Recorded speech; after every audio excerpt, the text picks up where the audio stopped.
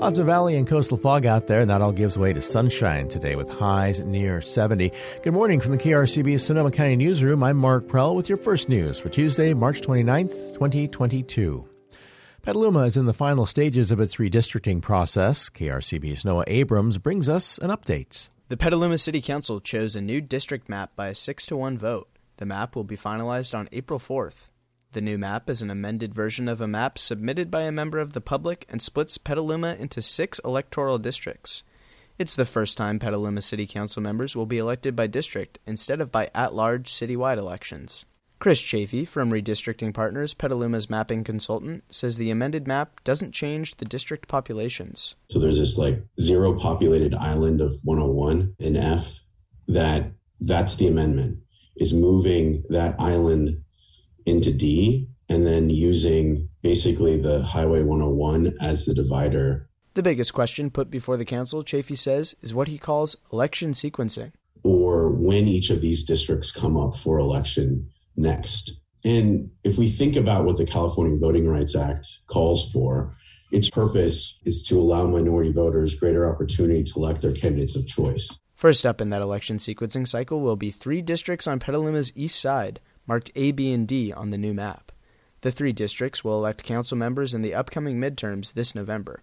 So I'm willing to vote myself out of a seat tonight. That's Councilmember Delinda Fisher. She says she wants the traditionally underrepresented districts to vote first.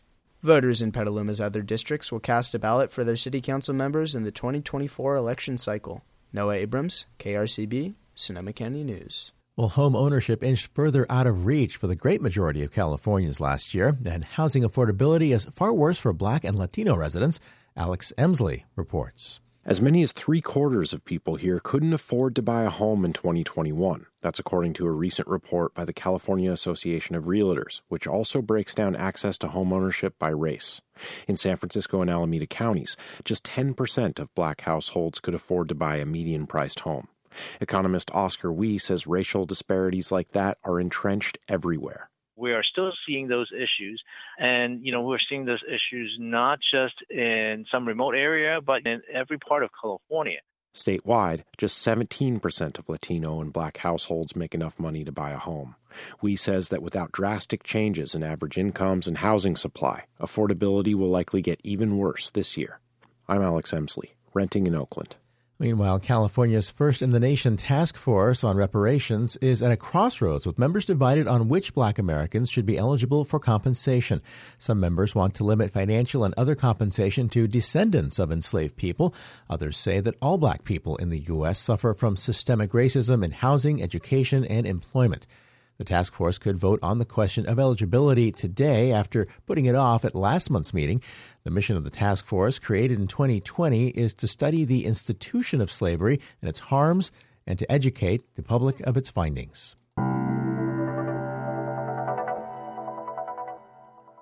Governor Gavin Newsom is moving to conserve water as the state expects a 3rd year of extreme droughts. Nicole Nixon has our story.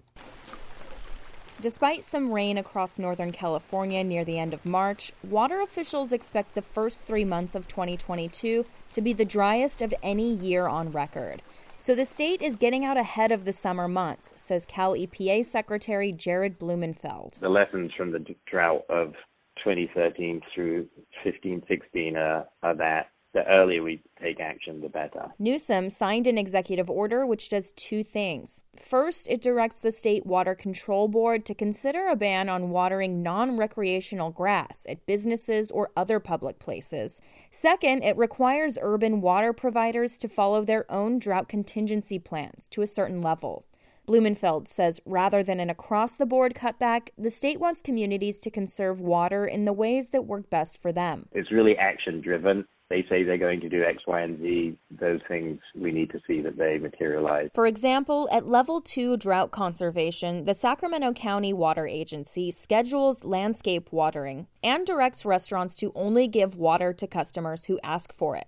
Last summer, Newsom requested residents voluntarily cut their water use by 15%, but state water usage only fell by about 6%. In Sacramento, I'm Nicole Nixon. State lawmakers are considering a proposal to increase the amount of money private college students can receive through California's main financial aid program, Cal Grant. Senate Bill 851 would stabilize state aid for these students by ensuring their award won't be reduced if private colleges fail to accept a certain number of community college transfer students. It would also allow the award to grow with inflation and make it possible for private college students to receive as much as $6,000 in supplemental aid if they are raising children or if they are current or former foster youth. Supporters say the measure would help make private college more affordable for low-income students, increasing diversity at those schools, and ease the capacity crunch on the state's public universities. And cannabis plants will be judged this summer at the California State Fair in Sacramento, marking a first in the U.S. for a state-sponsored cannabis competition. CalExpo and the California State Fair is an independent agency set up by the California Department of Food and Agriculture. It's partnering with Cultivar Brands to run the awards program. Founder Brian Applegarth says that this is a historic milestone for cannabis that's been many years in the making. Here we are in 2022, and it has its own place at the California State Fair alongside wine, cheese, craft beer, and olive oil. And it's exciting. Applegarth says the judging will be entirely science-based with an independent lab testing for key plant components. He says it's too early to know whether the award-winning cannabis will be on display for fairgoers to see, as there are still some legal concerns to iron out first. Today will be sunny with highs near 70 after some patchy valley and coastal fog burns away. Tonight, partly cloudy. We'll have lows in the 40s. Tomorrow, partly sunny and slightly cooler with upper 60s. Then we're back into low 70s for Thursday under partly cloudy skies. Mid-70s Friday and Saturday with sunshine. Sunday, partly cloudy and cooler, back in the upper 60s. Then we're headed into the upper 70s moving through next week. Overnight lows will hang in the 40s. For today, look for upper 50s at the coast with gusty 20 to 30 mile per hour winds. We'll have some breezy conditions throughout the county today.